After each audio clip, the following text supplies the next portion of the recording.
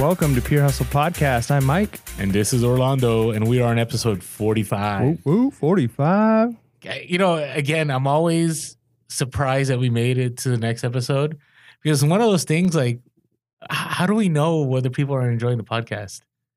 Yeah, no, that's definitely a tough thing to figure out. We were actually talking about that a little bit before we got started because, you know, in a lot of ways, like we see this a lot on like eBay, right? Like people are very, people who are negative are usually the first ones to like leave a review, right? That's typically, but I don't feel like that's the case for like our community with what we're doing, right? Like I feel like people are very kind and nice. And if they don't like something that we're doing, then they're just kind of quiet about it. And people are quick to praise things that we're doing well, which feels good. But then it's also difficult to know, like, hey, like, is it working? Is it not working? Yeah. Is our format good? The positive side is we keep gaining more listeners. That's true. And more subscribers. So obviously something's working. Something's working. So, but we appreciate all of you that have joined us from day one. Those of you that have joined us from episode 10, maybe just now, you know, as a result of a previous episode, or you saw us on Instagram. It's just one of those things that, like, we hope to continue providing you value because, you know, it's kind of like on Instagram, you post things and sometimes you're just like, well, I hope this helps some people. And then all these people are like, oh, that was just what I needed. And other times you spend all this time putting stuff together and then you send it out and it's like crickets. Yeah, no, that's true. And it's kind of weird too, because when you look at like how many, I think there is a crossover between the people who follow us on Instagram and the people who listen to our podcast, but I don't think it's not everybody who listens to our podcast is on Instagram, and certainly not all the people who are on Instagram are on our podcast. So there's almost a different feel even there. So if you're not following us on Instagram, check it out because the types of information you get is different than what we talk about on the podcast. I mean, it's the same concepts, but the way it's being sent out. Yeah, it's right into the point. Sometimes. Yeah, just quick little videos or posts. So it's very different. But then some people just do that and they're not listening to our podcast, which, you know, I think they're missing something too there because, you know, it's best if you can get a little bit of both. But yeah, it's tough to know for sure if what we're doing is the best, but we're getting great positive feedback. One of the best things you guys can do though is just like this video.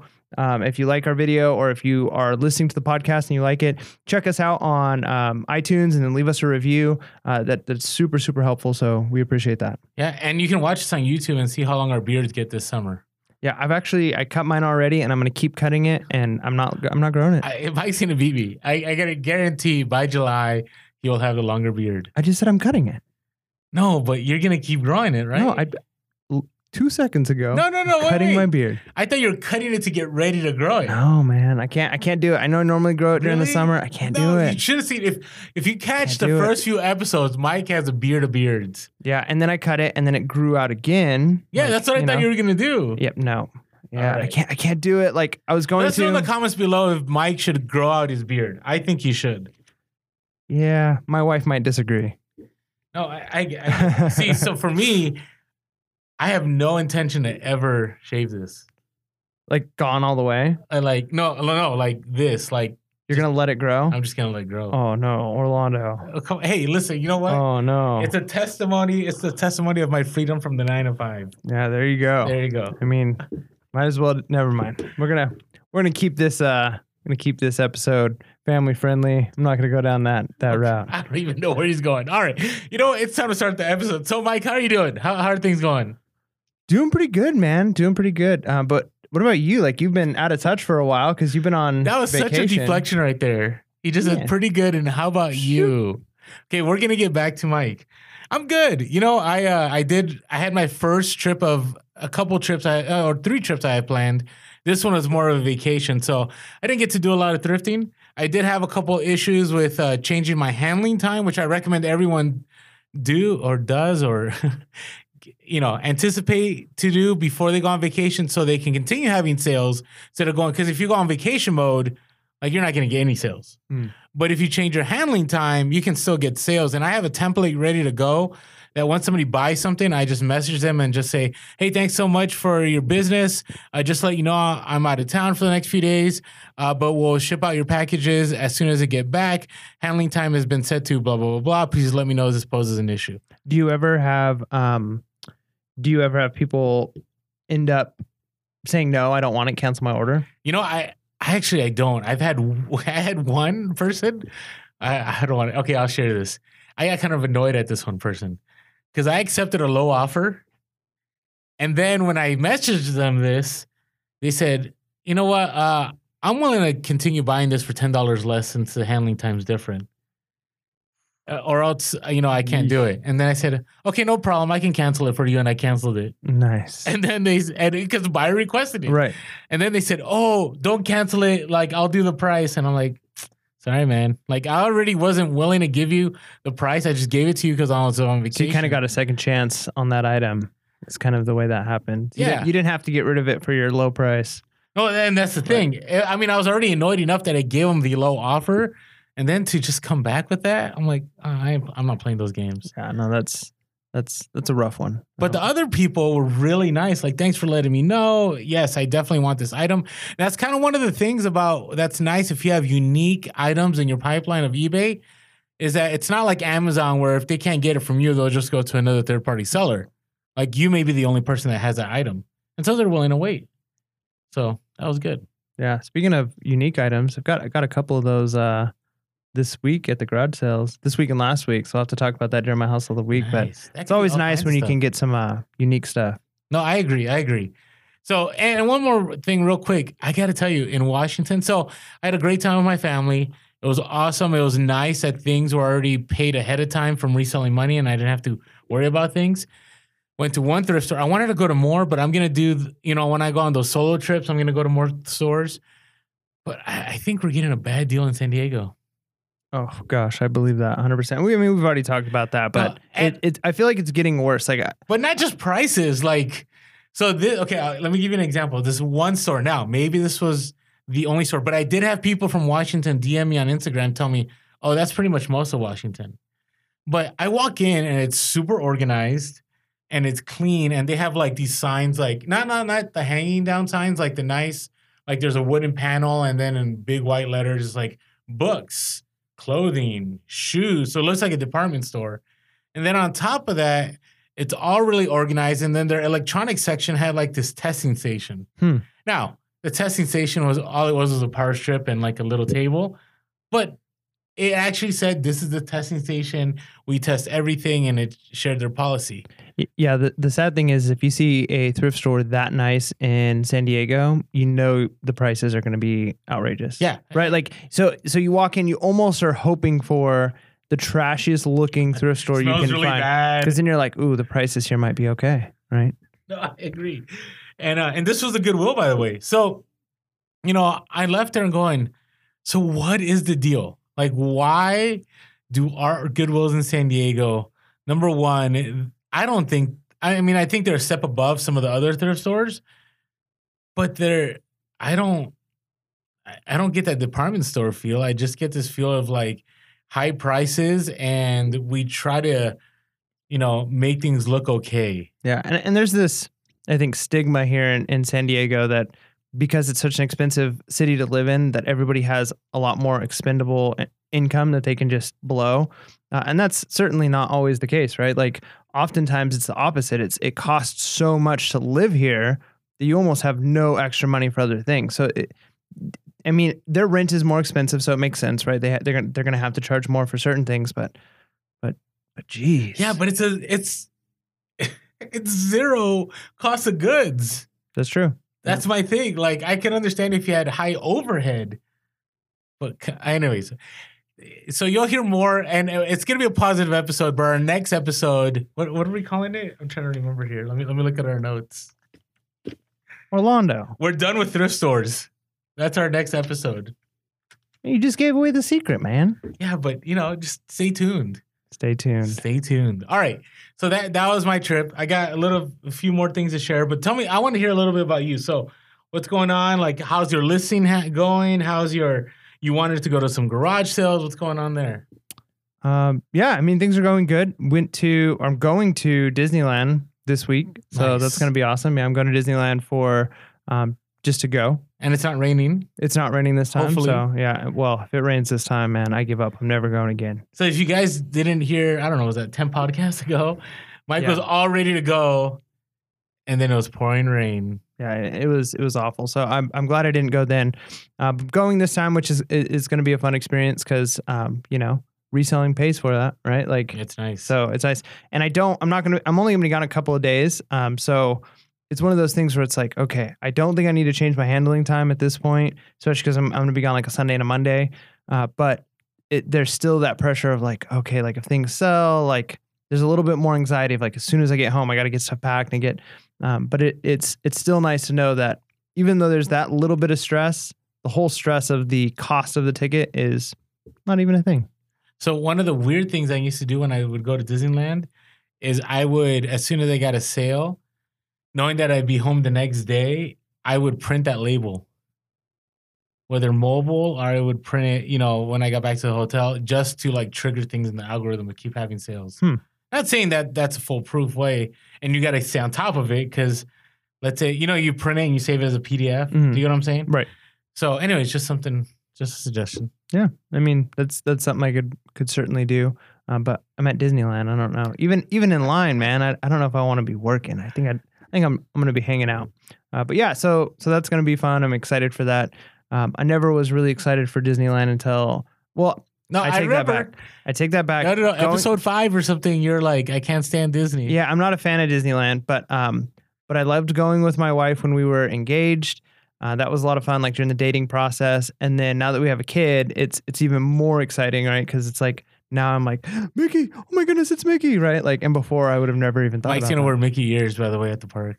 If I were to wear Mickey ears, they'd have to be like really cool Star Wars ones or something. They have those. They're pretty neat. We'll post it on Instagram. No, we won't. But and I don't have a pass. Like my wife has pass. I don't have a pass. So I think I can buy things at Disneyland and resell them. Because I think the whole thing was against, like you can't do it if you're an annual pass holder because you get a discount on the items. Oh, really? Yeah, because that was what they were revoking passes for. Is people would use their like 15% discount as an annual pass holder, buy like 30 items, then sell it. But because I'm just a regular ticket payer. I think I can. You can walk out with 10 tubs of popcorn. Boom. So I'll be looking for those limited ultimate bolo. I'll be looking for those limited resources out there and pick those up. So yeah, that's I'm excited for that. Garage sales finally. The last 2 weeks was able to go to garage sales, so that's a really good feeling. Today's garage sales were terrible. The week before was pretty good. Talked about a little bit of it. I think last week. So why was today terrible? I got one item. One item. Just one. It was a unique item. Not like multiple. Is that one of the ones you're going to share later? I don't know. I mean, I guess I could share it now. It's definitely not a hustle of the week. It's nothing special. But I picked up a board game, a Lord of the Rings board game from 1983.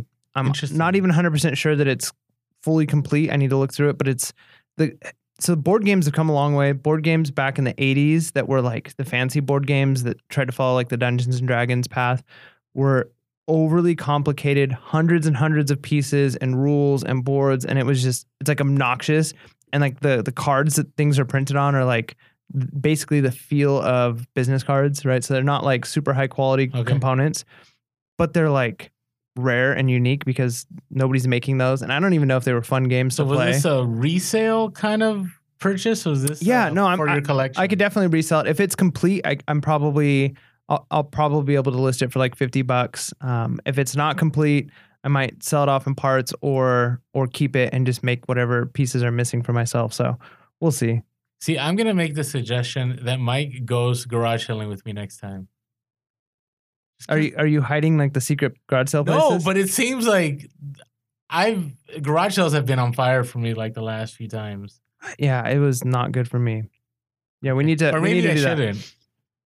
I'm just messing. Are you saying you don't want the the competition? No, it just seems you're not having good garage sales.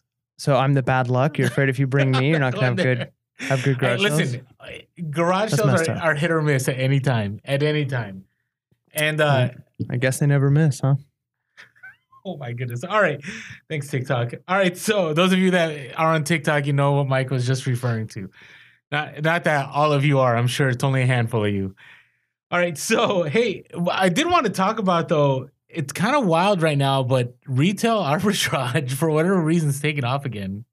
In a good way? Like taking off? Yeah. It's like it's January for me, but it's April. man, I need to get into some retail arbitrage. I'm not, but it's not.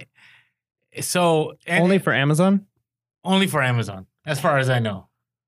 So, and I'm not sure why. Again, this is my first year as a full-time reseller. So I looked at my numbers from last April. They weren't that great. This year, I'm like doubling or tripling. And it could be not that Amazon has changed, just that I'm doing things differently. I think we need to have an upcoming Teach Mike How to Amazon episode. I think we've had that since episode 1. No, that's something we've talked about, me doing Amazon, but we need to have like an episode where it's just how to do Amazon. And we go through the whole process. I mean, we've kind of done it for eBay, right? So here's my only reservation about that. So I feel like Amazon is, of all the platforms, the platform that on YouTube and social media, everybody knows better than you. I think on eBay, I think there's some room for you to say something and people are like, oh yeah, that's one way to do it. On Amazon, it's like, no, this is the only way. Like, you want to scale, this is how you got to do it. So you're afraid that if we offered advice that we'd get like hated on for it being wrong? I don't say being wrong. So I have my own way of doing Amazon, right? So I don't use Inventory Lab, which right now I'm even like hesitant saying I don't use Inventory Lab because, that's like the thing, but I've been okay not using it. Now, is it possible that I'm losing time? And I'm sure in the comments, people will say, hey, Orlando, you're losing a bunch of time by not being efficient by not using Inventory Lab. It's very possible, but for me, it's, I'm heavy into Amazon. I don't know. I like the way I do things. So here's the question then, because you've already brought up this idea that you don't like constructive criticism. Is this when did I bring that up? Earlier in the episode. Was that off air? I think that was off air. Maybe. So, but I think I'm noticing something. So it's very possible. I mean, you like the way you do things. Maybe it is the best way. And maybe you don't want to get like flooded with people offering advice that may not work. I don't mind advice. I don't mind advice. What I don't look forward to is, I don't know. It's just, I feel, and maybe those of you that are an FBA, like you guys that do full FBA that listen to us, and those of you that do eBay, I think there's just like different communities. You know what I mean? Like, I think, because eBay is so methodical. I mean, not eBay, Amazon is so methodical. Like, you have to do A, B, and C to get to D. Where eBay, it's like you can kind of go different. You can do auctions, you can do best offer, you can do buy now. Like, Amazon is like, here's the listing, here's how you source. Now there's different ways to source, but here's Keepa, here's how many, there's like different Chrome extensions. Like, you have to polybag a certain way. You have to, I think it's so exact. And I don't mind doing it. Like, I just, I ask that people, I don't know, just understand that everybody has their own way of doing Amazon, I guess. Gotcha. I don't know.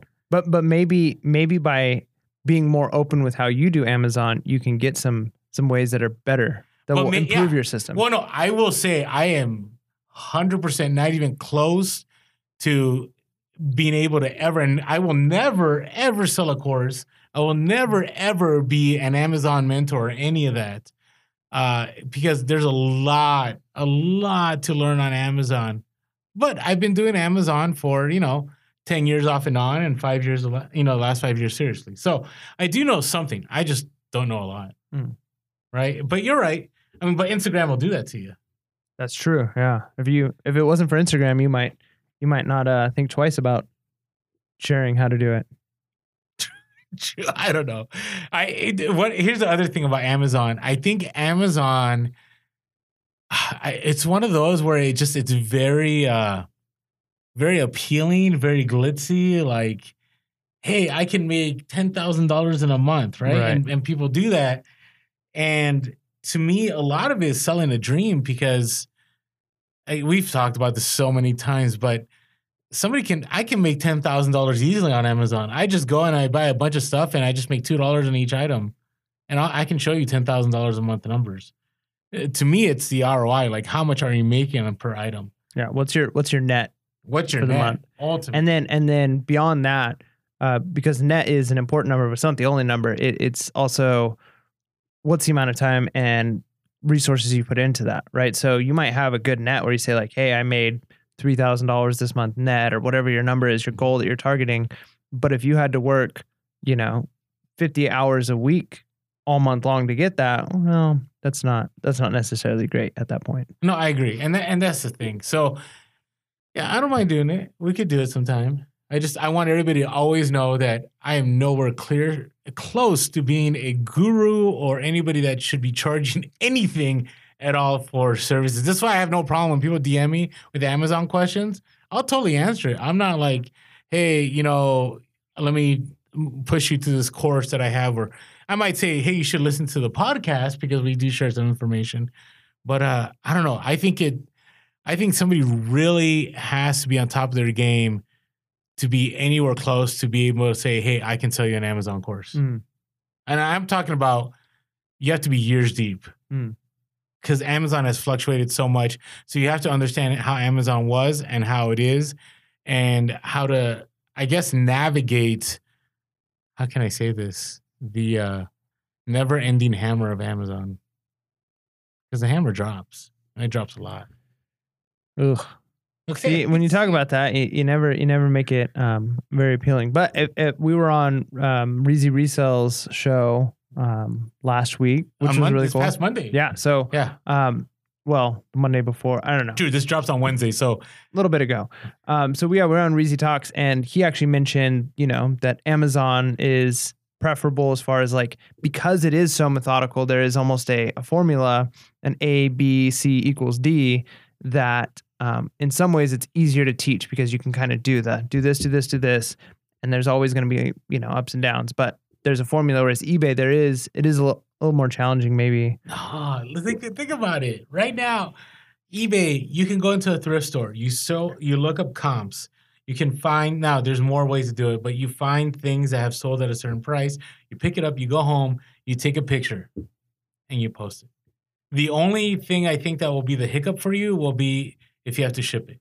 And that does take time. Right. Like, I don't stress about shipping now, but it does take time to figure it out. So Amazon, it's like, anyways, I can go on and on and on. But Amazon's good. I'm not saying Amazon's bad. It's just, there's a lot of hoops to jump through. Yep. So, all right, we so got on a rabbit trail there. Okay.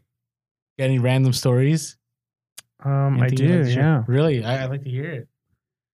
So, well, you go first. I might save this for my hustle of the week. We should have an editing outtakes of how many times, like people say I say ROI a lot. I think you say you go first a lot. Do I? And I think, yeah, and I think you do. Well, part of that is if you're watching on the YouTube, you can see Orlando types up the notes for the show on like what we're going to be talking about. I don't see this paper until I hit record. That is true. But Mike's a pro at this. All right, so I'll go first. So did you know I went to the bins in San Diego? I saw that on Instagram. Yeah. Okay, so I wanted to share this because you guys that do bins out there, at the Goodwill, you guys are warriors. Like, bins are no joke. And again, I think you'll get the raw deal in San Diego. So let me explain to you first about how it's different. So I see people on Instagram all the time with their phones out taking video. No video was allowed at these bins. And actually, it's funny because I was with Latin Pickers, Christian and Adam. I took out my phone and I did one of these like panning. And as soon as they said it, she very clearly said, "No recording devices allowed on the floor." And so Christian goes, "Put the phone away, put the phone away." So I put the phone away, but I got my shot in. And then at other places, like you get to choose your bin, right? If you show up and you line up. Here, you get raffle tickets. And so you could be the first person there. Like we were there, I would say we were probably half, like let's say there's 100 people, we're like number 50. We probably didn't get into like, we were like 70 something. Oh. Right. So, and then raffle ticket. Why don't they just do like the Beetlejuice take a number, post office or DMV, like your number E19. And then like they just, that way it's like first come, first served. Nope. They did not reward the hustle. Man, I wonder what the logic is behind that. Are raffle tickets just cheaper than tickets that go in America? I mean, they could even do that with raffle tickets. Everybody has their fair opportunity. But is that fair? Yeah, but what does fair mean these days? Well, there's a difference. Does fair really mean fair these days? There's a difference between equality and equity, but we don't have to get into all that. Okay, that's all. So this was fair. Gotcha. So then after that, they started calling out numbers. Once my number got called, I didn't get to choose a bin. I just got to go to the bin that was next in the setup. Like I started walking towards some other bins and the lady's like, no, this is your bin. So I got stuck in this bin, which I don't mind women's clothing. It's just that I'm not as good at women's clothing. So this bin was full. So then you go in and you're there. And then so eventually they tell you you can, start going to town, whatever. So you start going through the bins and then people start going to your bin. And they're like, hey, can I pick from here? And, most of the time I said no. The lady next to me was looking for women's clothing and I was looking for men's clothing. So we had a conversation and she set aside men's clothing. I set aside women's clothing for her. I don't know what I was setting aside. And then I guess on top of that, if you're a bin regular, like you make network connections and you know what other people are looking for. So then you can make trades. Mm. So I'm going through my bin and this was labor. Like this wasn't like, going through racks. This was like you're picking up stuff and I did feel gross, like it was disgusting, but yeah, I've seen videos where people are wearing gloves at the bins. Yeah, like when they go to bins, they bring like full gloves. You didn't bring gloves? No, but my rationale was they don't clean the clothes at the thrift store. Why would they clean the clothes in the bin? It's all the same. Mm. You just feel better because it's on a hanger. It's true. Okay. If I'm wrong, let me know in the comments. So then I went to this hard goods bin. Like there's like two of them. And that was just like, I feel like bins of that kind of stuff would just be like everything would be broken at that point. Well, yeah, there was a lot of broken stuff. I was kind of scared. Like, okay, if I pull this box, like stuff fell out. I'm like knives. Yeah, like what's in here? And so I'm going through, and it was probably 45 minutes. And here's the thing: you take everything out of and these aren't like bins, like you see those bins at the hospital, right? Kind of like how El Chapo escaped, right? Or like one of those. No, these are like huge, like 10-foot like bins. You know what I'm talking about? Right. Yeah. When you do the donations at Goodwill. Uh-huh. So then when you take everything out, you're expected to put everything back in too. Right. So then you got that. Then you're walking through and I had to keep asking permission, like, hey, can I no. Right. And eventually people would let me like, look, but you're looking at people's scraps. Mm. Right. But everybody was looking for different things. So man, I want the story to get better. To me, it didn't get better. So yeah, I guess my question to interject is, would you recommend me going to the San Diego bins anytime soon? To experience it. To experience it, but not for a huge ROI? Because here's the thing. So I was talking to Christian and Adam, and they loved it. Mm. My guess is the bins is like any other system. Like if you're there consistently, you get to understand how it works, you get to know the people, and it works for you. Mm. This was my first time. So obviously, I'm very unjust in my judgment of it because maybe there's some good things. I will tell you, though, I spent an hour. I had some dirty underwear I came across. I had comforters that, who knows what was on those comforters. It was pretty gross. And then I came out with an NYPD jacket and a mag light for myself. And that was it? And here's the catcher. So you watch all these people on Instagram and YouTube. That's it. No, that was it. And you see them and they buy stuff by the pound. Mm-hmm. This place was not by the pound. So still per item? And it was arbitrary. Like I showed up. Picked? I'm like, how much? They're like, $3. I'm like, what? Was there haggle room? Like, is a garage sale? No, there's no haggle room. And then we got in trouble because there was a starter jacket, like a satin, I think it was a Sixers one. And we were kind of trying to negotiate with somebody, and they came up to us. They're like, there are no negotiations on the sales floor. You cannot discuss things. I'm like, wow, like, this is like intense. Like, if I didn't know I was making money, I would think I was like in some kind of labor camp. Yeah, like you were in trouble for something. Yeah. Like the guards are walking by, making sure I'm doing my labor. Isn't that weird? Like, if you think about it, I can't imagine very many other situations where the customer is treated like they own you, like you're a terrible person, right? That's how I felt. I did feel that way. I mean, because you walk into any other store, kind of the feeling is like we need to kind of pander to our customers. We need to make sure that they have what they need, that they feel like our entire service is for them, that they're loved. If they have any questions or concerns, we're here for them. Sounds like the Goodwill bins was not like that at all. I did not get, and it's We're sad. like, where it's almost like you're a criminal. We're doing you a service. Come on in, but you're gonna follow our rules, and do what we say. And I can imagine, like, if it's as rough as you say, like maybe they have to be that firm, or it's chaos, right? So like, it could be. I mean, I will say there were a lot of regulars there. I mean, it was obvious people knew each other, right? And they also, some of them were kind to the management. So it's obviously, you know, you had those people that had already networked ahead of time. I just, maybe we'll go. Maybe we'll go one time and just to experience it again. But for me, I'm just a fan of just going to a thrift. Like, here's what we did. After that, we hit thrift stores. Piece of cake. Like, I guess I was just very grateful for thrift stores because I showed up. Oh, there's a pair of shoes. There's a pair of shoes.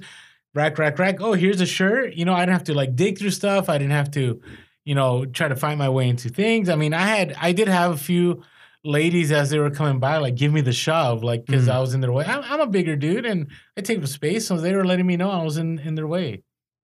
So nice. Yeah. I drove by a garage sale today and they were starting to bring stuff out. Yeah. And I just kept on driving because there was probably like 9 or 10 people standing around the table as they're bringing it out, and more people were coming. And like, they're literally just people standing waiting. And I'm like, by the time I get up there, anything good that comes out on the first few things are like, it's going to be gone. I'm going to head up to the next. I can't imagine being at the bins like that. Like that many people.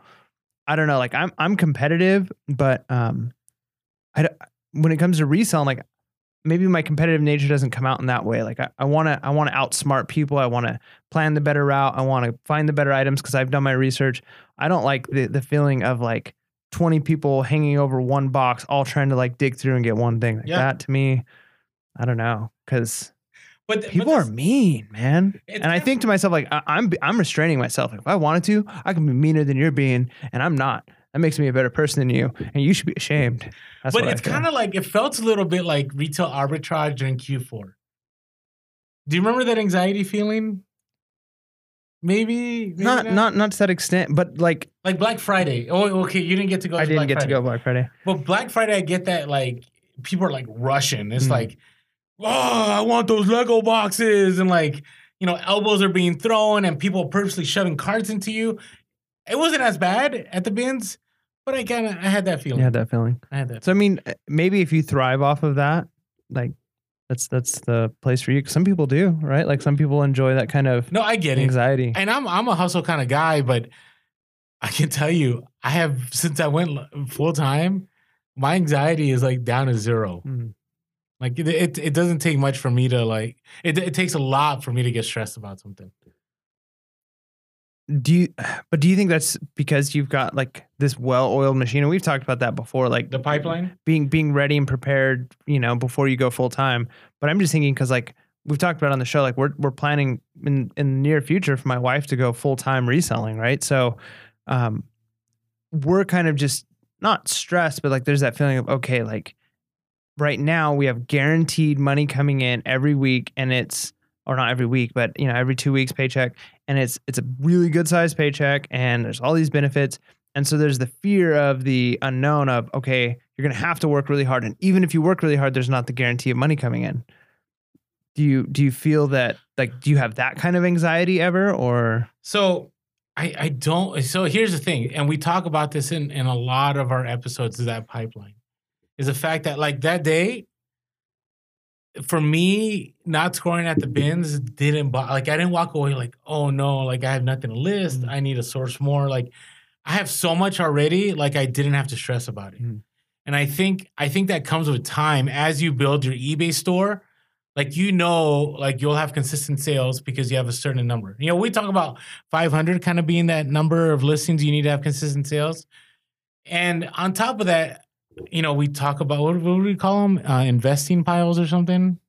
Inventory reserves. Inventory. So I have enough inventory reserves that I'm like, well, if I didn't make it too much on the sourcing end today, I'm okay. Right. And I think eventually when you're full-time with eBay, I think there's still that pressure, like I need to make sales, but you come to a realization like there's nothing you can do to control that except by listing. And so that's kind of, I think, where I'm at right now. Because actually, you know, last 2 days were kind of blah on sales. But it was weird. I started thinking like, why am I not stressed out? Right? Like I should be like, oh no, like I got it. And I wasn't because I understood like, hey, I just got to get in there. I got to list more. There's still stuff to source, and that's just the way things go. So I don't know. It does take time though, because I'm sure this summer I'll have these episodes where I'm like, yeah, Mike, I'm kind of stressed right now. Yeah.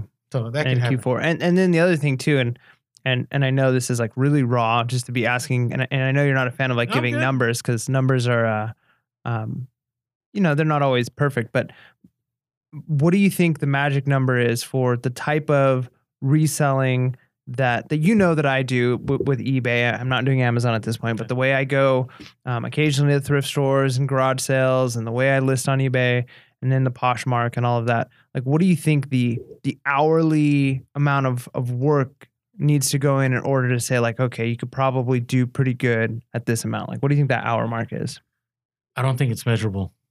And this is why I say that. I say when you first start reselling, even if you're not full time, it's hours upon hours upon hours because you're doing everything you can to build that pipeline. So you can't count on like, hey, I should be making a certain dollar amount per hour, right? Because that's really hard because how do you measure the sales? How do you put in the work? Now, there should be a point in time where you should have a goal number. And for me, it's every week of how much I need to make on eBay to cover my bills and to still have capital. And then with Amazon, it's not play money, but it's scaling money. So whatever money I have from that, then I'm like, hey, if I need to come across and make a $2,000 to $3,000 deal, like I can make it because I have that Amazon money and I keep stacking that money.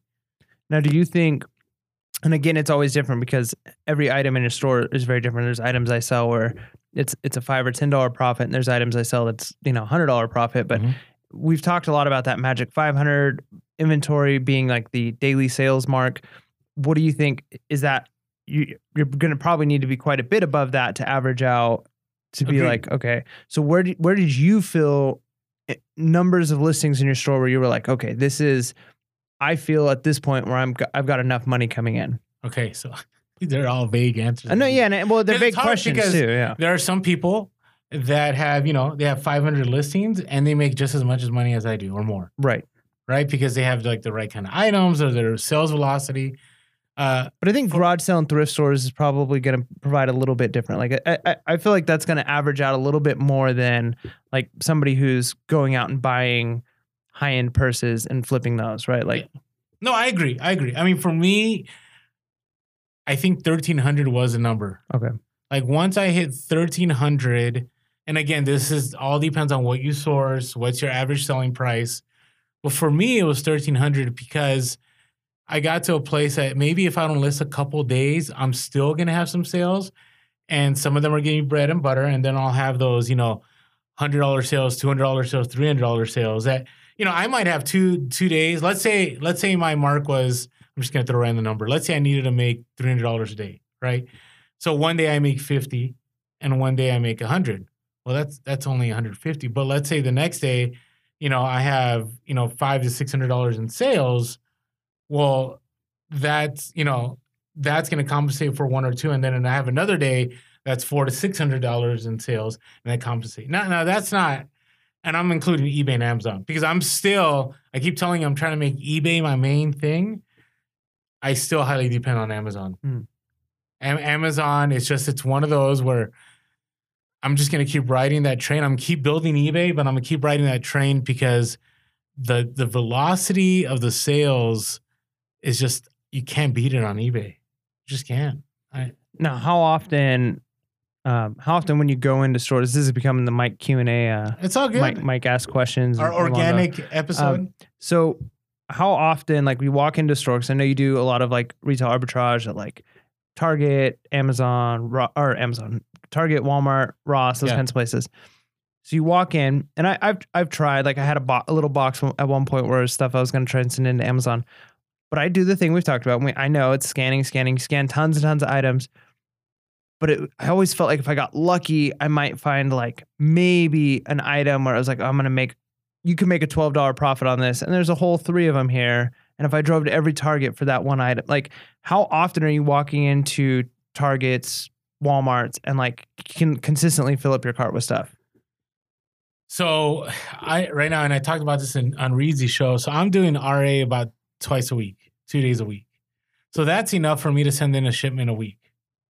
Now, there's also those things that are sprinkled in. So there's like, let's say I'm at a garage sale and I find a DVD recorder that I can flip for $300 on Amazon.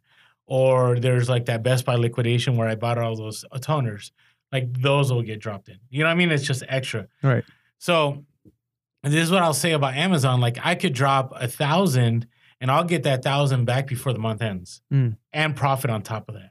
That's how fast it is. Right. With eBay, you know, it's funny because we just talked about all these things about Amazon like 20 minutes ago or maybe more.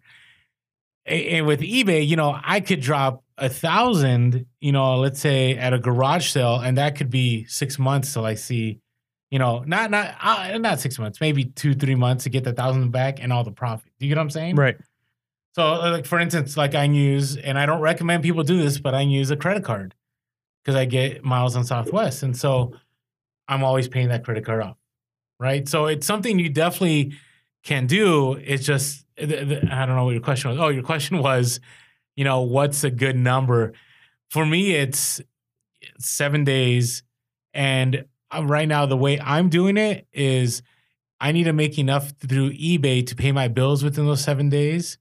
And then I'll feel good. Like I don't even, if it's Wednesday or Thursday and I'm not reaching like this daily goal, which I stopped doing, I don't stress about it.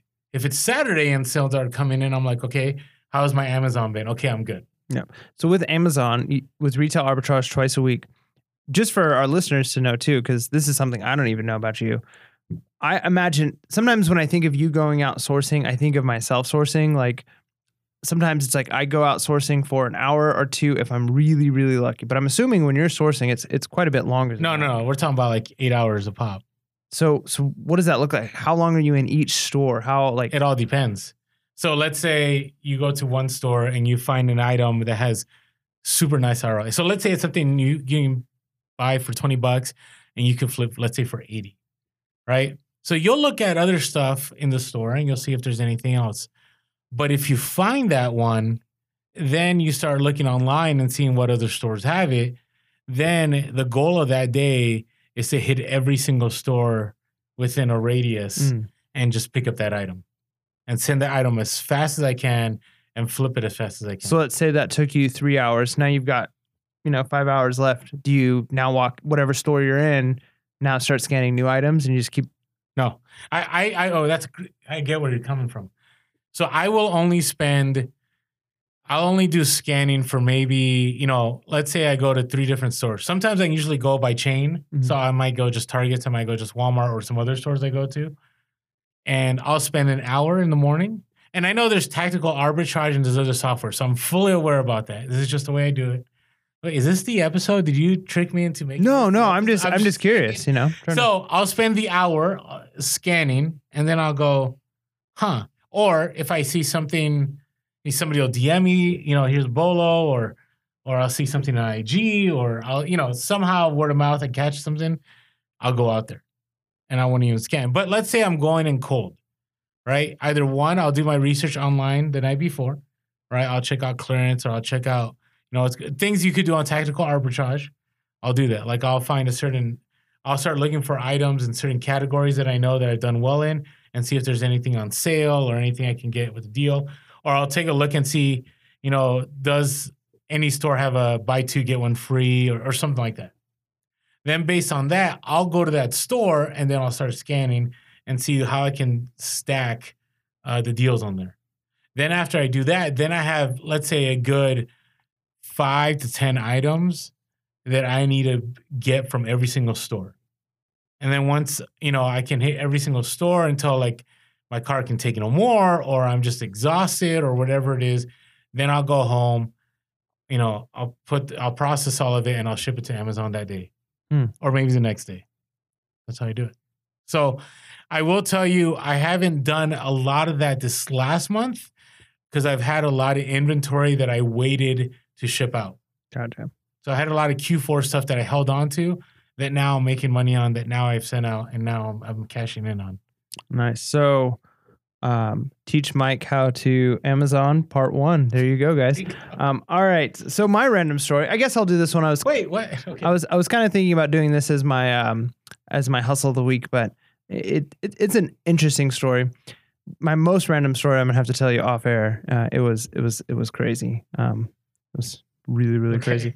But this one was interesting. So I go into a thrift store, and there's this one thrift store that I go to that I almost never find anything except for vintage toys, which is really weird because it's just a Salvation Army, right? Like I go into all kinds of Salvation Armies, but like you said, like every place has its weakness, and I also feel like every thrift store also has, for whatever reason, like that one item that it's like every time I'm here, I find a whatever, right? So I'm always finding vintage toys at this one Salvation Army. And I found these 3 boxes that were, I don't even remember the brand name, but it was, I think Metalworks, something along those lines. Okay. And they were tanks. Okay. Nice. But only one of the boxes actually had the tank in it. Another box had a different tank, and one box was empty. So I'm like, okay. First one I grabbed, I'm like, oh, this is new in box. Yeah. Then as I'm looking at the other boxes, I'm like, oh, wait a minute. This is definitely not new in box. So I'm looking at this tank, and then as I'm looking at the tank, what it says it is, and there's like 2 different vehicles in here. There's like a tank and like another vehicle, and there's some like little army men. And I turn the box around, and on the back, I look at the name of the tank on the front and then the back of the picture, and it's definitely not the tank that's in there. And so I'm like, okay, so I can't sell this with the box, but I'm looking up these tanks, and I'm like, but these still sell. Like, no problem. Yeah. Like I could sell this without the box, just this tank. It looks like it's in pretty good condition. So I get home, and I paid up on it. Like I paid $12 for this box. The other 2 boxes I had to leave because they didn't have, like they were open and pieces were missing, and one didn't have a tank at all. So I get home, and I'm like super excited, and I'm showing my wife, and I'm like, check this out, right? Like it's a toy. I love vintage toys. It's a toy. And I take it out, and immediately I could tell a difference between the build quality of the little tiny vehicle that was in there. It was like a truck with like an army guy in it, and the tank. The truck was nice, solid metal, but it was really tiny. And this tank was plastic. And I'm like, oh man. And I look at the bottom of it, and it says made in China. Oh. And it has a different name brand on it than the box. And I'm like, so basically I got baned. I got baned. That's essentially what happened to me. But then I was like, you know what? Because then I almost handed it to my son, like, here, just play with this, right? Then I was like, I don't know, maybe like this little tiny metal one is worth something. So I looked it up, and I found the brand that it was of this like little vehicle, and it had 2 army soldiers with it. And if you have the right ones, they're selling for quite a bit of money, like $40, $50 for new in box, even open ones. But I couldn't find out what kind of vehicle this was. So I did a sell one like this on somebody else's, and I just took out all the names of the vehicles that were in the kit, and I just said vehicle, right? And I was like, in my description, and I said Army Men plus accessories. And my description was, I don't know anything about these, but it looks like it's in okay condition. Refer to pictures, right? Sold the next day, not for a ton of money, but made my money back plus some, right? Nice. So I was like, okay, I lost $12. Nope, I made that money back. Sold it for a little bit more than 20. Then I'm looking at the tank, and they also have some army men, and I did some research on it, and I'm pretty sure I'm going to be able to make like $40 off this tank. Nice. Even though it's not the one in the box, even though it wasn't like, so I'm going to end up still coming out ahead on this deal that I was about ready to just like either throw in the trash or just, basically say it's pointless. But that again, but I love that. Like that's why I'm such a big eBay like thrifting garage sale proponent, because that's fun. Like that's exciting. Like I love hearing your story. And I talked about it just on Reezy, but that truck, that $5 Buddy L truck that I picked up. Are we gonna talk about that again? No, we're not gonna talk about it again, but it was one of those where I didn't even research. I just saw it at the garage sale. I'm like, hey, wait, don't leave without me. I grabbed the truck, I paid for it, and I left. And there you go. You know what made me feel even worse about that? If you don't know what we're talking about, check out our episode Reezy Resells. Yeah. It's on there. Yeah. So what made me feel even worse about that was my wife watched the Reezy video, and she goes, you know what I don't understand? Is even if it wasn't Tonka, how come he didn't just pick it up for Judah, which is my son? Because my son loves tractors and trucks. Like that's all he plays with right now. He's not even 2 years old yet, but like that is his favorite. Like he will just spend forever playing with them. And I was like, I don't know. I was in a rush. I wanted to get to the next garage sale. So it was kind of like, even if it wasn't worth anything, it was still kind of the slap in my face of like, why didn't I even at least think of like picking it up as a toy for... Okay, but to feel better, to help you feel better, So what time did you get to the garage sales again? I was there before. I think it was like they started at 7 or started at 8. I don't know. I was there as all the places were setting up. Okay, so around 7. I bought that truck. I want to say it was like after, like close to 9 o'clock. So you weren't the only one. So a lot of people will pass it up. Tons of people passed it up, and it was. You saw where it was. It was right front and center. Yeah. And so, anyways, it happens. I still haven't sold it. All right, you don't want to talk about it anymore. Okay, so it's a tough. It's a tough one. Yeah. All right, let's talk about some current topics here. All right. We already talked about an interview with Reezy, so if you haven't had a chance, check it out. I definitely thought that was different than I anticipated. Yeah, no, it was good. Right? It was very eBay centric. Well, to an extent, I think there was some eBay talk, but I also feel like there was a little bit more Amazon talk because I don't know much about Amazon, so. But it was more eBay talk than normal on a Reezy show. Okay. Because Reezy's very big on Amazon. Right. So I enjoyed it. I enjoyed being able to just share kind of what we do, like eBay and Amazon, the podcast. And actually, talking to Reezy was great too, because we got, I guess I learned a lot from Reezy that I've never known before. And we even got to talk off air after for a little bit. So that's great. That was awesome. That was good. So if you had a chance, check it out. All right. I don't know we've talked so much about Amazon. So I don't know how much this relates to reselling, and this is why. So I don't know if you've caught on. You remember all the fake reviews that were happening with Amazon back in the day? No. You don't remember that? Like years ago, like you used to be able to like send people samples or like, your item, and then in exchange they could write your review. Oh, right. Yep. Right. Okay. Yeah, I know you. I guess I didn't know the context of what you're saying, fake reviews, but yeah, there's certainly people who you could tell that reviews are not legitimate. Yeah. Well, they weren't fake, but they weren't like verified purchase. Right.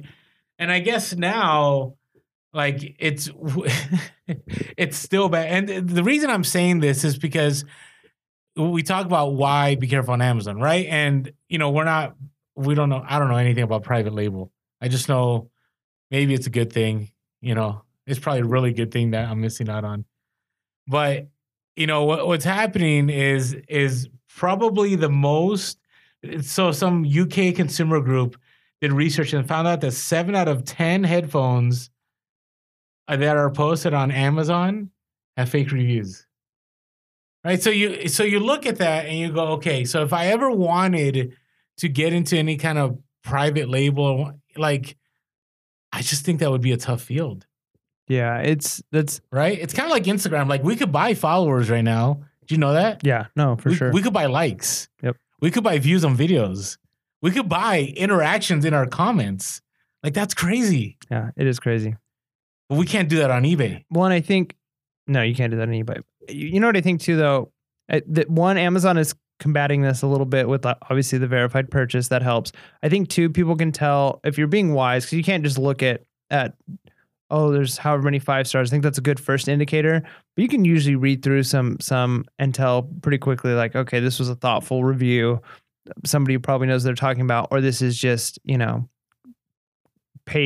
and paste of like, it doesn't even really match what the item is.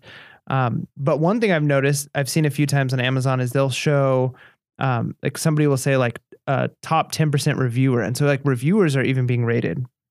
Oh, that is true. So but that's been going on for years. But if you move to a market like that, where, because one of the reasons I like to read certain things on Reddit is I love the upvote, downvote option, right? That's true. And then there was also a forum that I used to be a part of where the users could get rated. You would rate users depending on if they're being helpful with their contributions, and so you can immediately see like, oh, this person has negative rating or this person has really high rating, and what they said had more weight.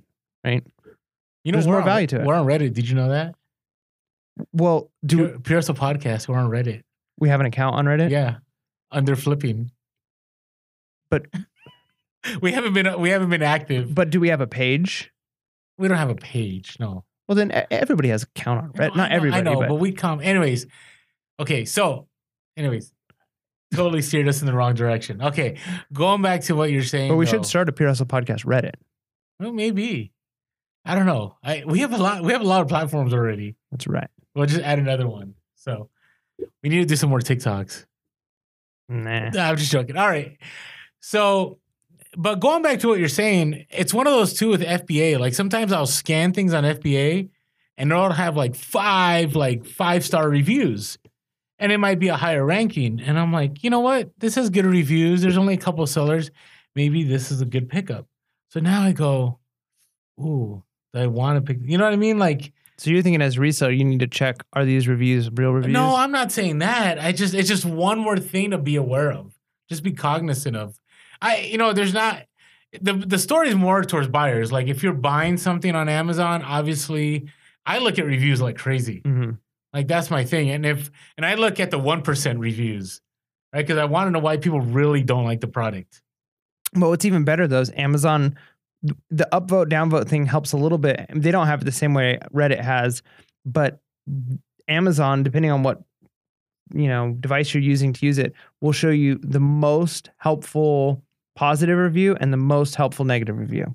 And so people will vote on those, because then you get the negative review where somebody's just like, I hate everything, people, stuff, this item, right?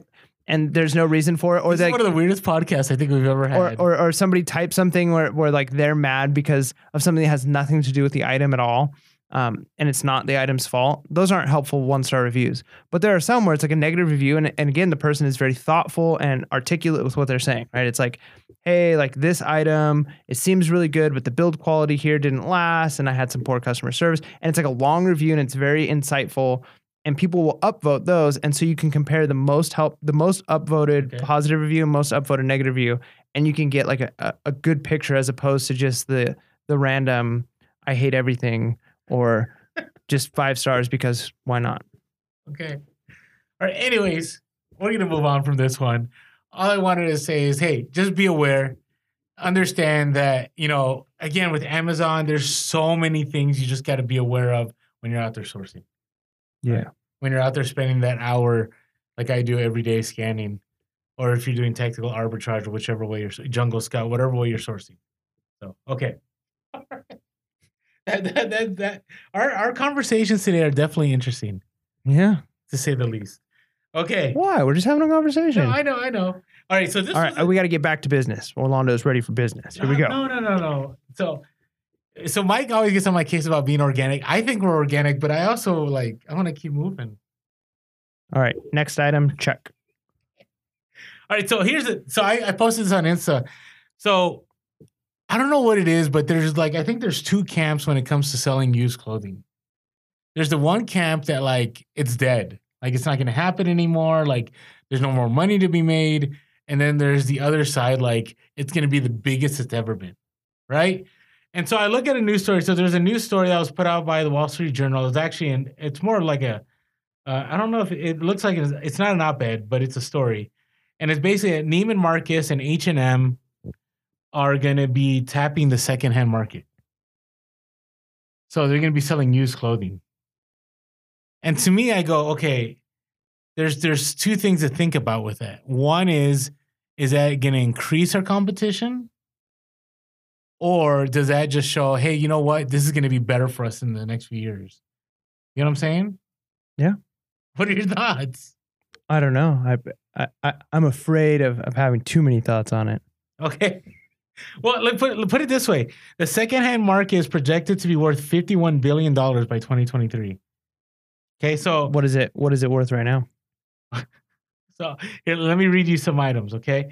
So I didn't want to read too many notes here, okay? So H&M, they have these take-back boxes available where shoppers can turn in used clothing for recycling and receive a 15% discount on the next purchase, right? And so they get that. And then what ends up happening is they have this renew program, right? They take it back, they clean them, they mend them, and then they are resold, and then the portions go to charity. Nice. Right? So to me, and that's just with H&M. There's also, you ever heard of the Real Real? No. So Real Real, they've had commercials now. I think I seen them on Apple TV when I'm trying to watch something, or on YouTube or something, right? But they're the one that do luxury brands, right? So they buy and use luxury brands, right? And then they resell it. So they're kind of a place you can send it and they'll validate it. And I'm sure some of our listeners out there use the Real Real. But what I'm trying to say is, So you're asking what the number is right now, right? 24 billion in 2018. Okay. By 2023, that's 51 billion. That's almost double. That's a lot. So that could be, now that's with a lot of, is the economy going to be the same? How many more people? But I saw that news story and I go, I'm good with that. Like, because the more competition means that used clothes, and maybe I'm wrong, you can tell me if I'm wrong, that it'll be trendier, which it already is trendy to buy. Would you agree? It's trendy to like get used clothing. It'll be even more trendier, which I don't know if it's going to drive people to the eBay, right? But people are going to have to look for those things that they want. And if they can't find it at these stores, hey, if you're the one who has it on eBay, you're going to be able to get more money for it. Make sense? Makes sense. I feel like I'm just reporting the news right now. That's good. That's good. All right. We wanted to take a quick moment to thank our sponsors for this episode. All right. How about this one?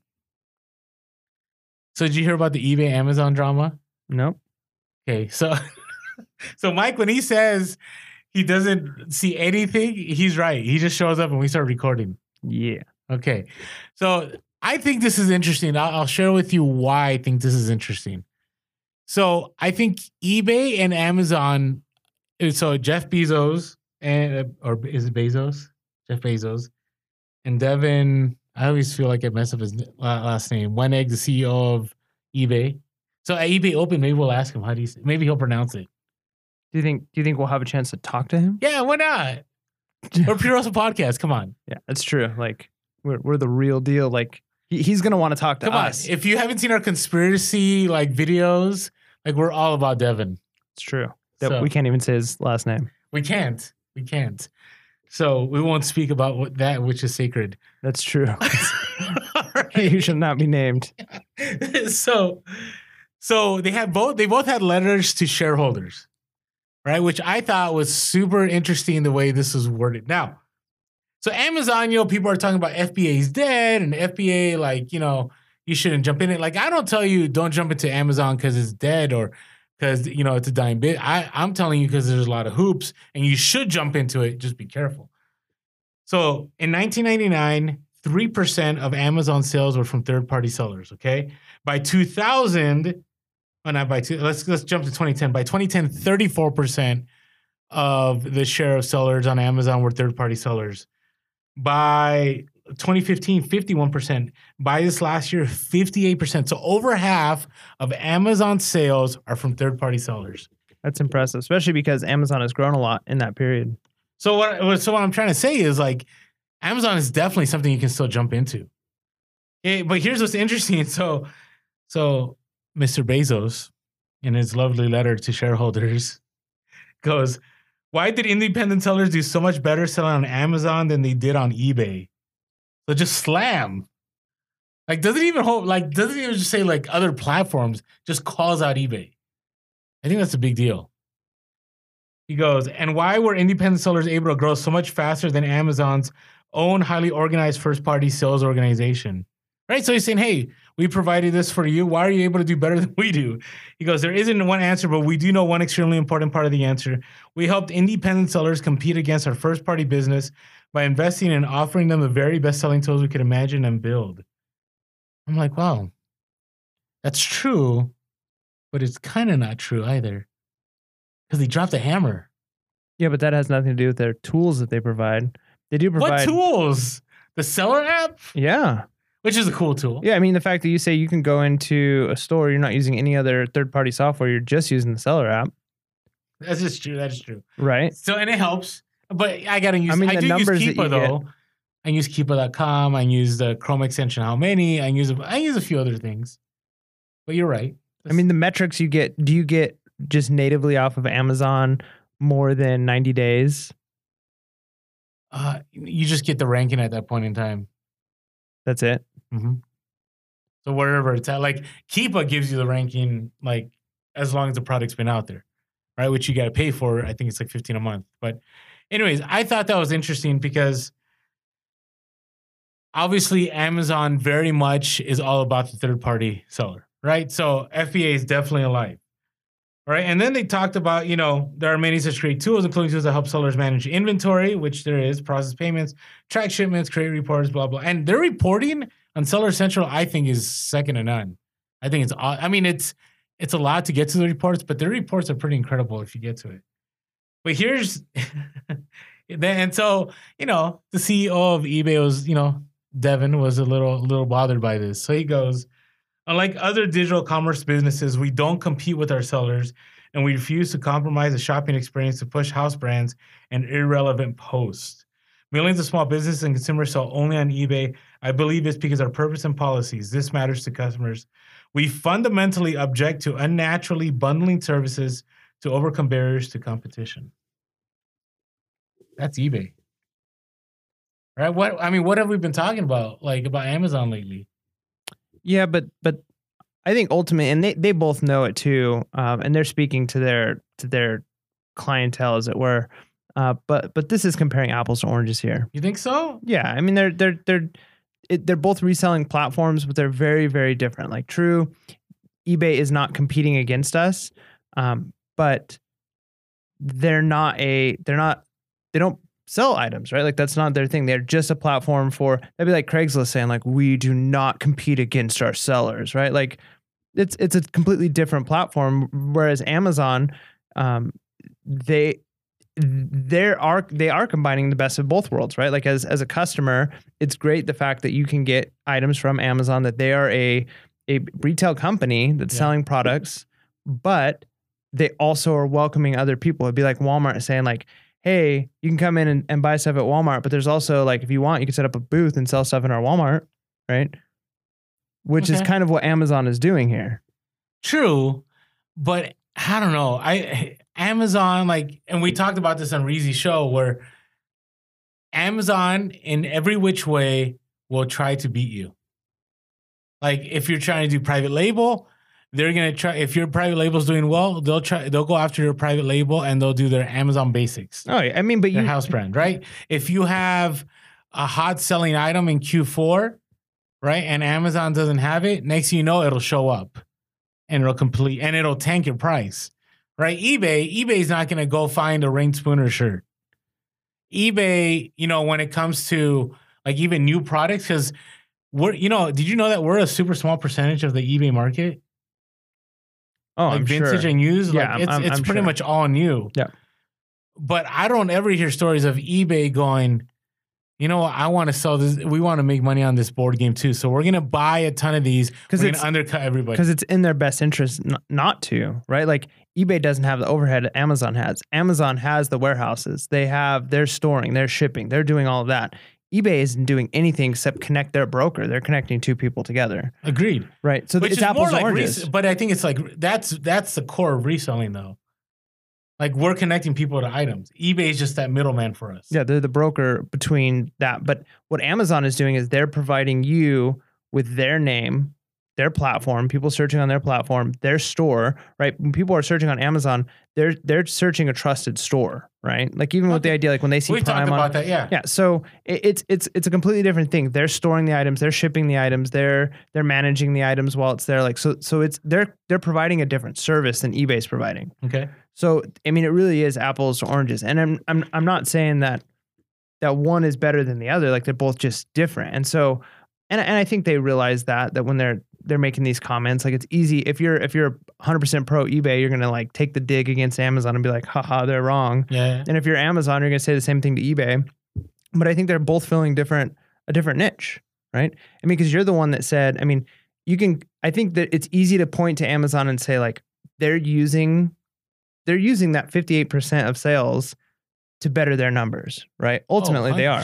But you mentioned in a previous podcast, why does the baker make the bread and why does the brewer make I agree. Yeah. Right? Right. To better their own standard of living, and therefore everybody else's improves. Right. So they're doing it not out of a love for their resellers. It's not like they're just like, we want to do something wonderful for these other people. They want to help themselves out. And as they're rising, as their business does better, all of the people who are attached to them get to come up too. It's like the rising tide, right? Yeah, no, I know. Raising all ships. But no, okay. So you're right. I'm not going to disagree with you. But I think in those comments, I think they both very much spelled out the essence of each company, right? So if you're going to go to Amazon, right? Amazon wants you to succeed, and they're going to make Prime like accessible to all customers. Like even this last Q4, you didn't even have to be Prime to make sale, to get Prime shipping on Amazon, right? eBay, right? The CEO had it right. eBay will not compete against you. And eBay, to me, eBay is very much more seller focused than Amazon.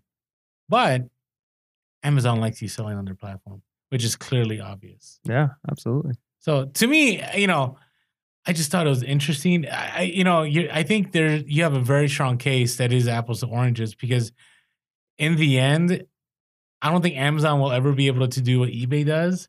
I think eBay can do what Amazon does. It just would take a lot. Yeah, I mean, I just think about it like this: like how hard certain people try to get into stores, right? Like if you're an inventor, you make an item, and you're desperately trying to get it into Walmart or Costco or something, right? Like you want them to sell your item. You try desperately to get your item. If you can get your item a little bit of shelf space in one of these stores, right? They're doing you the favor by getting you by accepting you in the store. So I kind of feel like it's the same thing with Amazon. Amazon, by allowing you to sell on their platform, allowing you to sell items that are, to sell Nike or to sell Lego or to sell Nerf, or these things that are hard to get ungated in, but you get ungated in them and you're selling on their platform, it's kind of like you're getting into that big box store with your item. Whereas on eBay, again, they're just acting as that broker. It's your own store. You got like your own. You're showing up to the rummage sale and you're paying your $10 for the booth. Right, exactly. Okay. Right. That's the difference there. So yeah, one of them is more seller focused, right? Whereas Costco is not as focused on, or Target or any of these companies isn't as focused on the people who are providing them the items as they are their customer, right? Okay, I get it. Because they're providing, if you getting into the store is the benefit. All right. I think you said that well. There we go. I definitely think it was well stated. So, well, thank you. Appreciate it, Mike. All right. So this is our funny update, real quick. So we've been tracking Eric the College Picker's Levi's jacket. If you've been following, so I was talking to Eric on DMs. Our first update about his Levi jacket was episode 22. That's crazy, right? That's what he starts it. We're on episode 45, and right now. So if you don't know what we're talking about, he found a vintage Levi's jacket, I believe from the 40s or 50s, that he paid $1.50 for, and he sold it for $5,200. Somebody in Japan. He's been trying to ship it for like the last month, and right now, as we speak, it has been, according to CP, he messaged the buyer, and basically, since April 16, it has been stuck in customs in Tokyo. So it's almost there. So lessons to be learned in all this. He actually has a video about this, that if you have anything that's over $2,500 that you're trying to sell, one of the things he'll tell you is go FedEx, but, always check everything, because it's not like a slam dunk. I don't know. I wonder how it is with global shipping program, because his was his Etsy sale. If it was an eBay global shipping program, I wonder if it would have been just as difficult. No, because they would have made it to Kansas and Kentucky, but Kentucky. Maybe. I don't know. If you've sold something for over $2,500, you don't have to tell us what it is or anything, and you've done it through a global shipping program, let us know in the comments below. I'd love to hear, because I'm interested. So hopefully by the next time, maybe the next time the jacket makes it is when we have him on our show. That'd be sweet. That would be, well, I don't know if that'd be sweet, because that's a few months from now. Oh, well, hopefully it happens before then. All right, hey, real quick. So if you haven't had a chance, make sure to subscribe to us on YouTube. If you're just listening to the podcast, it'd be awesome for you to come over to YouTube and just hit that subscribe button and that bell button, because we also have some videos that are in the works that we'll be dropping soon, dealing with garage sales and other topics. Especially this summer, we plan on doing a lot more. And also, if you haven't had a chance yet, follow us on Instagram. We are PureHustle Podcast. On Twitter, PureHustle Cast. We are also on Facebook, PureHustle Podcast. You can give us a call. on our Google Voice, 619-738-1170. That's 619-738-1170. You can email us with anything, purehustlepodcast@gmail.com. That's purehustlepodcast@gmail.com. And as always, we're always trying to, provide more value. And we always promise to provide our content for free, but sometimes it just takes a little bit extra funding to be able to do more, get some more equipment, or be able to kind of shift our reselling time to focus on the podcast. And so we also have a link below if you'd like to, tell us thank you in a monetary way, whether by a one-time gift or a monthly gift. So appreciate all of you that are already consistently have done that for us. We really appreciate it. And, that's kind of where we're at. Yep. Yeah. Appreciate it. So anyways, but I don't know. I love that our listens are going and our subscribers are moving up, and it's because all of you have been sharing this content for us. So thank you so much. Thank you very much. We appreciate it. Hustle of the week. Hustle of the week. All right. So you want to get us started here? Cool. Let's do it. All right. So our first hustle of the week comes from Thrifting Nomads, which we are good friends with Will and Jenny, with our peeps over at Thrifting Nomads. We've actually had them on before as a hustle of the week. So this is an interesting one, though. So we want to talk about it. So they had a Bob stroller that was given to them a while back, and they decided to list it instead of going local. So it was like a death pile, a death stroller pile. It had been just sitting there for a while. Speaking of Bob strollers, I got one off of Craigslist for inexpensive and still using it. And I know for a fact when I'm done with it, I don't know, it might be different now that I've got this hustle of the week, but I'm planning on putting it back up for Craigslist for at least what I paid for it. And basically it's like getting it for free. Nice. I could use a Bob stroller for free. No, people do that all the time. That's genius. Awesome. So anyway, so they decided to list it instead of going the local route, which my first reaction would probably be go local with something that big, right? Yeah. So they decided to list it, and they sold it for $400 plus shipping. The shipping cost $158. So they offered free shipping. So it came out of the 400, the 158. Oh, gotcha. So 400 plus free shipping. The shipping cost 158. So they ended up finding a Gaylord box from a dumpster to ship. Yeah, they had to find a huge box. Think about the size. Think about Bob's stroller. Like that's not an easy task. No. At that point, is it worth doing a box, or do you just like bubble wrap it and put like trash bags and tape that? And because you could ship that. I guess you could. I wouldn't. But I guess you could. Yeah. Probably don't do that. So they ship it. So they made a $184 profit, and they were able to pay off their PayPal Capital working loan by doing that. That's awesome. And by the way, we are not sponsored by PayPal. We're here for you, PayPal.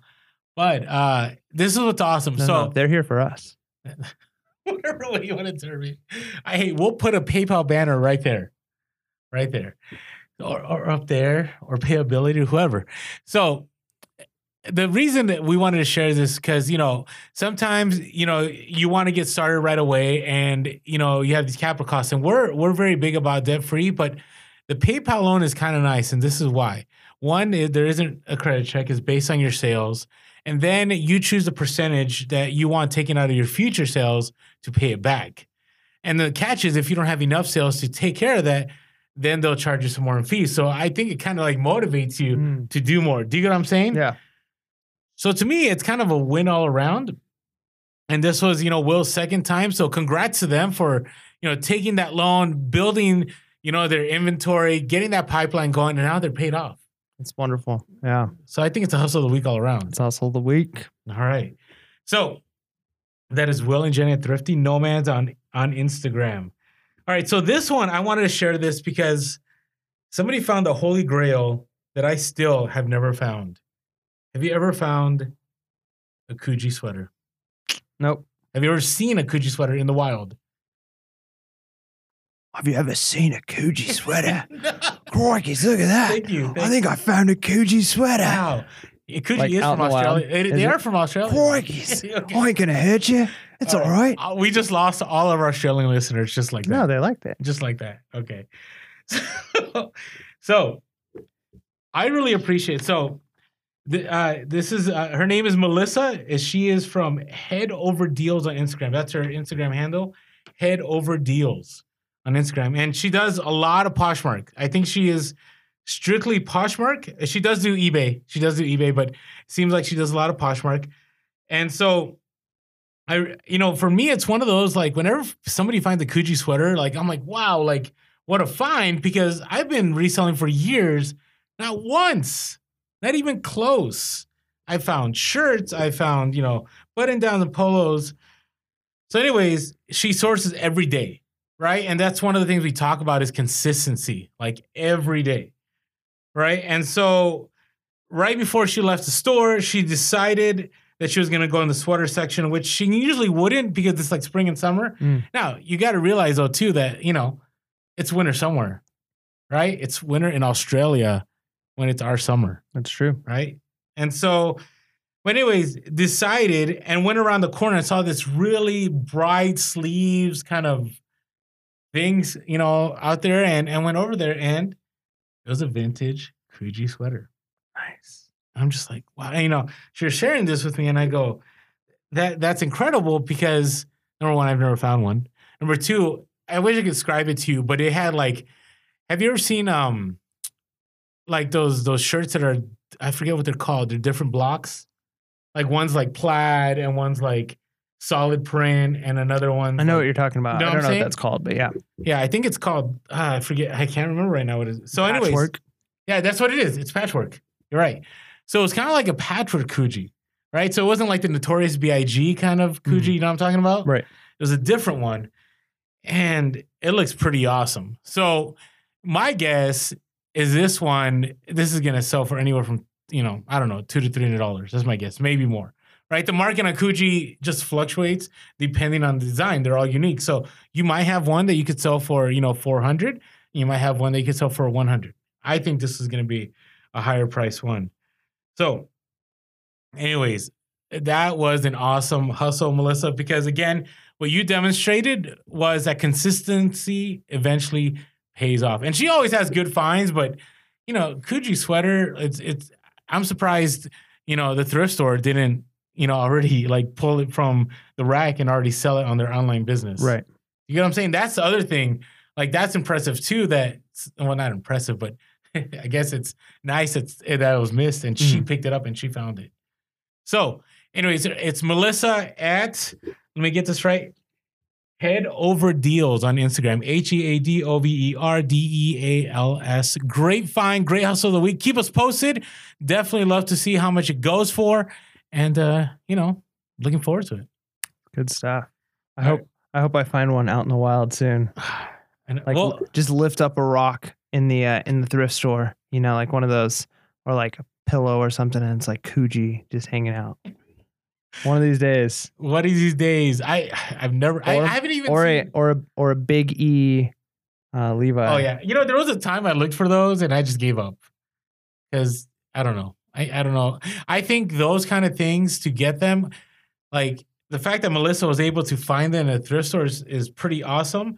But I think those are going to be like a garage sale find. Right. You know what I mean? Like somewhere where somebody doesn't know. Or an estate sale. Or an estate sale. But it's funny you bring up estate sales because Sell Quick, Ship Quick, they went to an estate sale and they had like 8 Coogi sweaters. Whoa. But the estate, they knew. Yeah. So they were all marked up. So again, great find, Melissa. A holy grail item for Orlando. Hopefully I eventually find it. So One of these days. Thank you, Head Over Deals. All right, this next one's a little bit more involved. There's actually like a few components going on with it. So Simon, Instagram handle TSYCOMAN. Wait, I think I messed it up. R. It's just SYCOM. No T? No T. Okay, so it's at SYCOMANR. So was able to buy out action figures from a closing comic book store, and that's huge, right? Like anytime you see a closing store, I mean, I used to only think about closing stores if it was something I was interested in, but if you can find a store that's closing and it's anything, right? Like you're potentially going to get some good stuff. So I was able to buy a bunch of action figures. And then while he was out garage selling this past Saturday, came across a free item on the streets. It was on a curb out in San Francisco. And it was a back. So random. It's crazy. A back to life back pain massager. And the comps were going for around $200. Man, you occasionally you got to stop for that stuff that says free, right? No, I got a story for you. We'll finish to this one. All right. And then listed it at $240 and is waiting for a best offer. Also currently working on a deal to acquire a bunch of Rain Spooner shirts and a Peter Millar new with tag from a store that is closing. So good job, Simon, out there hustling. And that's Simon at, let me make sure we get this right. It is SYCO man. So Psycho or Sicko man with the Y. And there's no R at the end? There's no R at the end. Gotcha. It's called Orlando was pressing buttons too fast. There you go. Gotcha. All right. So, hey, awesome find, Simon. So the free, we actually, both of these stories are free, right? The Bob stroller, right? And Simon with the back massager thing. The Coogee sweater, fits us for a good amount. It's almost like free, right? It's true. So I was going garage selling one time, and my friend Kyle, right? He's going to be hopefully in our garage sale videos coming up soon. And we were at a community garage sale, and we were driving by, and somebody put free, and it was a Laserdisc player in box and a surfboard. Have I told this story before? I think so. Oh, okay. So sorry. Maybe it was a long time ago. Anyways, picked up that Laserdisc, had a remote, tested it, sold it for, I want to say, close to $300. Free, right off the curb. Yeah. The only part that hurt was having to split that money with Kyle. Yeah, that's a bummer. But it's all good. We both made like over $100 on it. And he kept the violin and the surfboard. So there you go. Anyways, thank you all of you. Hey, Hustle of the Week, for whatever reason, I know some of you are tagging us, and I'll get the tags on Instagram. But the hashtag Hustle of the Week, if you guys keep doing that, because that makes it a whole lot easier for us to find those Hustle of the Week and contact you and say, hey, guess what? We want to have your Hustle of the Week on the podcast. So if you ever have one, tag us at Pure Hustle Podcast on Instagram, and then hashtag Hustle of the Week so we can share it with you. Yeah, buddy. All right. I'm interested in your Hustle of the Week now. Yeah. Like I said, I was going to originally make the tank thing my Hustle of the Week just because I took something that was, potentially trash, and I turned it into cash. Nice. Trash to cash. I'm sure there's already like somebody who has that as their slogan. I think there's a show called Trash to Cash. Trash to cash. But for mine, at a garage sale, not this week, but last week, I found a Western Electrics rotary phone, wall phone, right? I picked it up for $2, and I still got to clean it up and test it and all of that. But comps for them are going like $60 to $70. Nice. So it's like a really cool olive green. Where'd you find it? Just at a garage sale, just sitting on the table. Boom. And the lady said, did you know a lot of kids don't even know how to use that anymore? And I was like, I know, I've seen those YouTube videos. Kind of funny. I know how to use it because like my grandparents had one. I used to like playing with it. And even the toys, like, right, you'd get that one as a kid, like the toy. The Fisher Price one? Yeah. Now the kids get cell phone toys, and you want to make it as realistic as possible, because I tell you what, my son knows the difference between his fake phone and our phone, right? That's crazy. I know. My son's the same way. My son like knows that he's 7 now, but he's been on the iPad since like he was like 2 or 3. Yep. No joke. But yeah, so rotary phone, old school, right? And I heard a rumor, and this is probably not accurate, but that the 911 came intentionally 911 because it was the one furthest away and then the 2 closest. So you couldn't accidentally dial it, but you could always, even if in the dark or whatever, the furthest one away and then the 2 closest. So it was really fast. Huh. There you go. Pure Hustle Facts. Pure Hustle Facts. Boom. There you go. Interesting. So that's a nice find. Now, was this like, were you one of the first people at the garage sale? I'm sure I was. I mean, that day I was on fire, like hitting all the garage sales as they were setting up. So nice. I just ask because, it's always when you find that last, it's like 10 a.m. and you're like, why did no one pick this up? You know what I'm saying? Yep. Nice. Okay. All right. So mine today, it's one of those, I love community garage sales because there's so much opportunity, and, people open up at different times, and, sometimes people are moving too fast and they miss things. So I went to this community garage sale, and there were 60 homes participating, and some of them, they were like the drive-by garage sales. You go and go, kids closed. Nope. Moving on. Right. So I forgot that this neighborhood was split up into like 2 parts.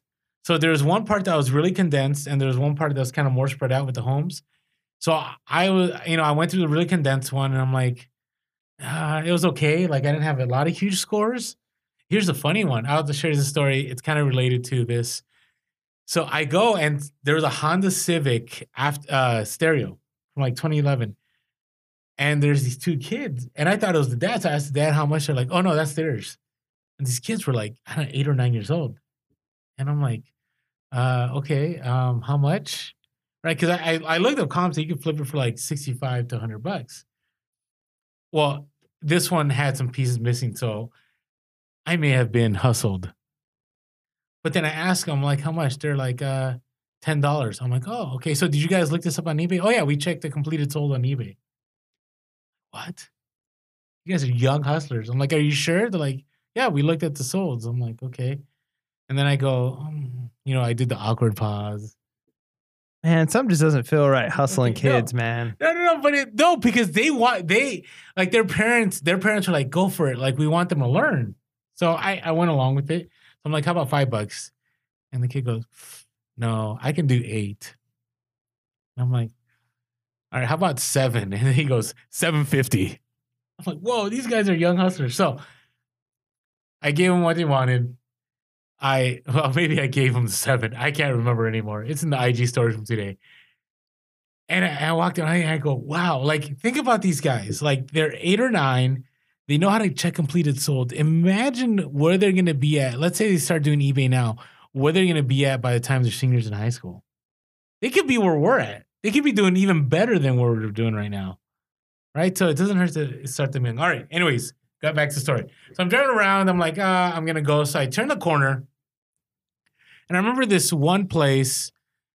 I bought all this Snap-on stuff. But then across the street, there was this other place. I show up, and this guy had like these old Snap-on, like, that like those fake wooden clocks. They have like the fake back, and they have like the shiny front and the like gold like hands. You know what I'm talking about? So he had a bunch of like Hot August Nights, and then he had a bunch of like a patriotic one. So I asked him for how much for each, and he goes $5. I'm like, oh, $5? He goes, yeah. So he had about 25 of them. So I bought them. I don't know how many. He had a lot. I bought them all. And then this is what we suggested in the garage sale podcast, a podcast ago. I asked, do you have any more podcast stuff? Do you have any more Snap-on stuff you want to offload? And he goes, oh, yeah, sure. So he goes in his garage and he just opens his cabinet, and it's like Snap-on, Snap-on, Snap-on, Snap-on, like everywhere. So then he takes out these buckles. He has all these buckles, and I go, how much for all the buckles? He goes, and these were about 8 to 10 buckles, which I could probably flip each for, I don't know, 30 to 50 bucks. He goes, 35 for all of them. So I took all of them. Then I go, do you have any more? So he goes in his cabinet, and he takes out more, and he takes out more. And so I literally felt like American Pickers. Like, I'm in this guy's garage, and if you look at my face, like, I wouldn't invite myself into a garage. Especially when you grow that beard out. That's true. That's not a beard. It's just going to be a goatee. Yeah, it's just going to grow long. So he's in there, and he's like showing me, and he's like, oh, I used to love Snap-on, and I was a Snap-on dealer. So I go, how about this? How about this? How about this? And so I just kept, so I ended up getting some more stuff. The second deal, here's what's interesting about this hustle. So I already had the hustle of the week. Like, everything I already bought, I was already going to net like $500 profit. So then this second stash of stuff, there's these like set of Snap-on tools there. And I bought like the second stash of stuff. And when I did, I took out my wad of money, my cash. That was not the best move.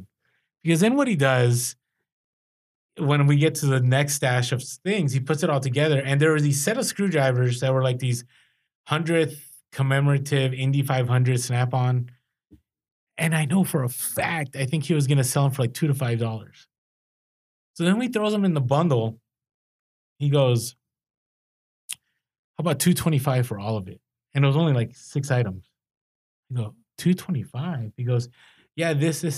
And then he points to those tools and he goes, yeah, these are $100. I'm like, what? Wait. 20 minutes ago, those were like $2 or something. Like, so what I think happened, my belief is he caught on that he sold all the other stuff for cheap, and now he's trying to regain his losses. So I took out those tools, I took out this, and I still made out. I paid $75 more, and I bought like 5 more clocks that I'm going to try to sell for 40 to 50 each, and 2 other Snap-on, like, those box trucks. So did you know going into it that those, like, did you have to like look up comps on those before you offered, or did you just know? So with Snap-on, they always sell for me. So I knew, like, and especially for $5, even if I sell these clocks for $20, I mean, I got, let's say I got 30 of them, like that's $600. You know what I mean? And I only dropped, I think, whatever it was, 50 to 80 for all of them, right? So overall, I dropped about $185 this morning in all my garage sales, and probably going to net over $1,000 easy with everything over time. So I know. I made like $30 today, so there's always that. So I'm saying we should go garage selling together, because I don't know. So I think the difference, I don't know if you do this, but I always ask, like, is there more? Is there anything else you want to get rid of? Like, I always ask the question that other people aren't asking, right? Oh, here's a catch. This is going to kill you. So then he opens the cabinet and he has all this Department 56 stuff. So then I go, hey, are you willing to sell all of that right there? And he goes, yeah, I'll sell it. Let me call the wife over. And then the wife was like, no, I'm not ready to sell, but come back. So I basically, what I'm going to do is, I think I'm going to show up in a couple weeks and go, hey, I bought all this stuff from you. Because I didn't have my business cards, because my new car, I forgot to put my business cards. I'm going to show up and go, hey, here's my business card. I'd like to buy more from you guys. So, we can do this today, or if you ever want to in the near future, here's the number. Give me a call. So the hustle of the week will continue. Genius. So that's good stuff. Well, hopefully. All right, let's go to Bolos real quick. So what's your Bolo here? Bolo. So I may have mentioned something like this before. I don't think so, but friend of mine that I work with gave me and my wife this really cool hiking backpack that my son can sit in. Oh, yeah, I think you mentioned that. Did I? So it's super awesome. Like, it's a really, really, really nice one. And we use it all the time. And I was at a garage sale a while back and I saw one that was not as nice. And it was basically just a frame that a kid can sit in. And I was like, oh, this is cool. Like, I'm going to buy it. It looks like there's like, I made a ton of money on it. Right. And I sold it local. Nice. I sold it. I think I sold it for like $50 or $75. I don't know, something stupid like that. How much did you pay for it? Like $3. Nice. Right. So it was really good. It was easy. I've found 2 more since then. Awesome. Always find them at garage sales, and they're typically in okay condition, right? That and bicycle, like the car trunk bicycle racks.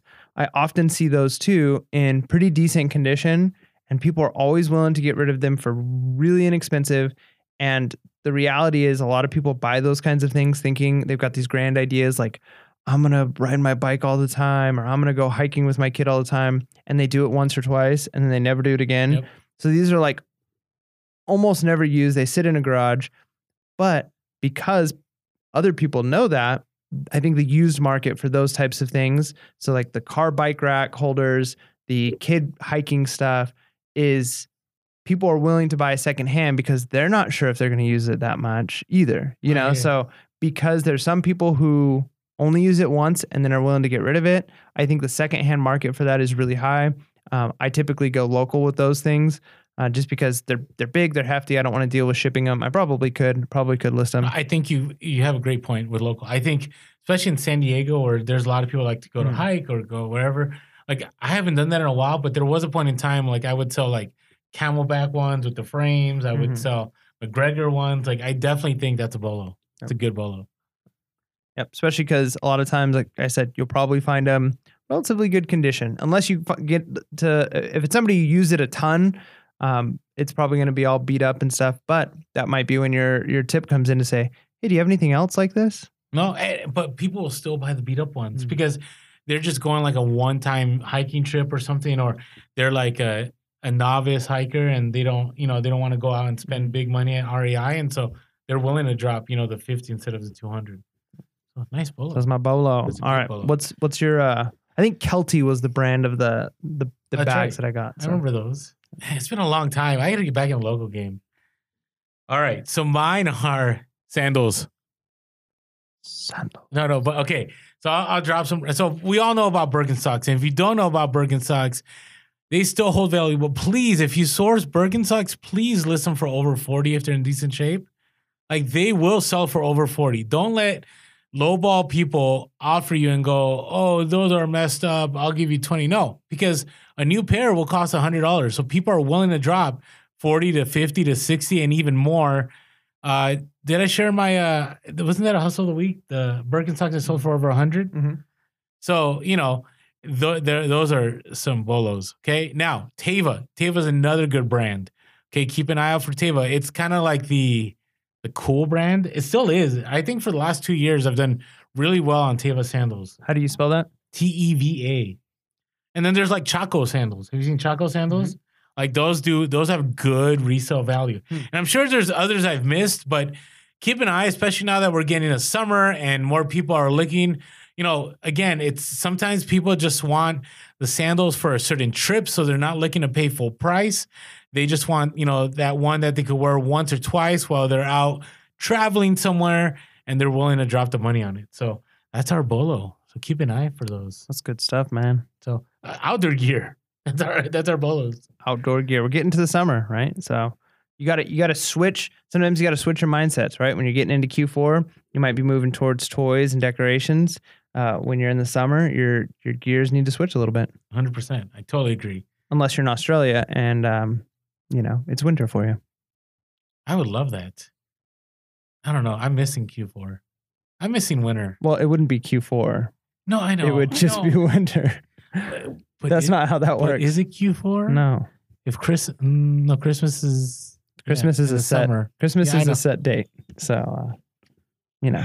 This podcast, I gotta tell you, this has been one of the more awkward podcasts we've had. Has it? Is it? I think so. All right, there you go. I don't know. We'll see. Let us know. Okay.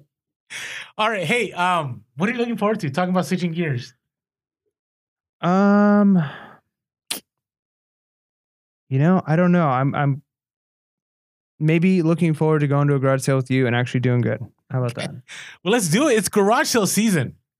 Like I don't like, again, I don't see it as a competition, like, because we look at different stuff, and I don't know. I gotta tell you, the stuff I've been getting lately, I think has just been out of the norm. Like I've never had it where I've had consistent like calls like every single garage sale for like weeks.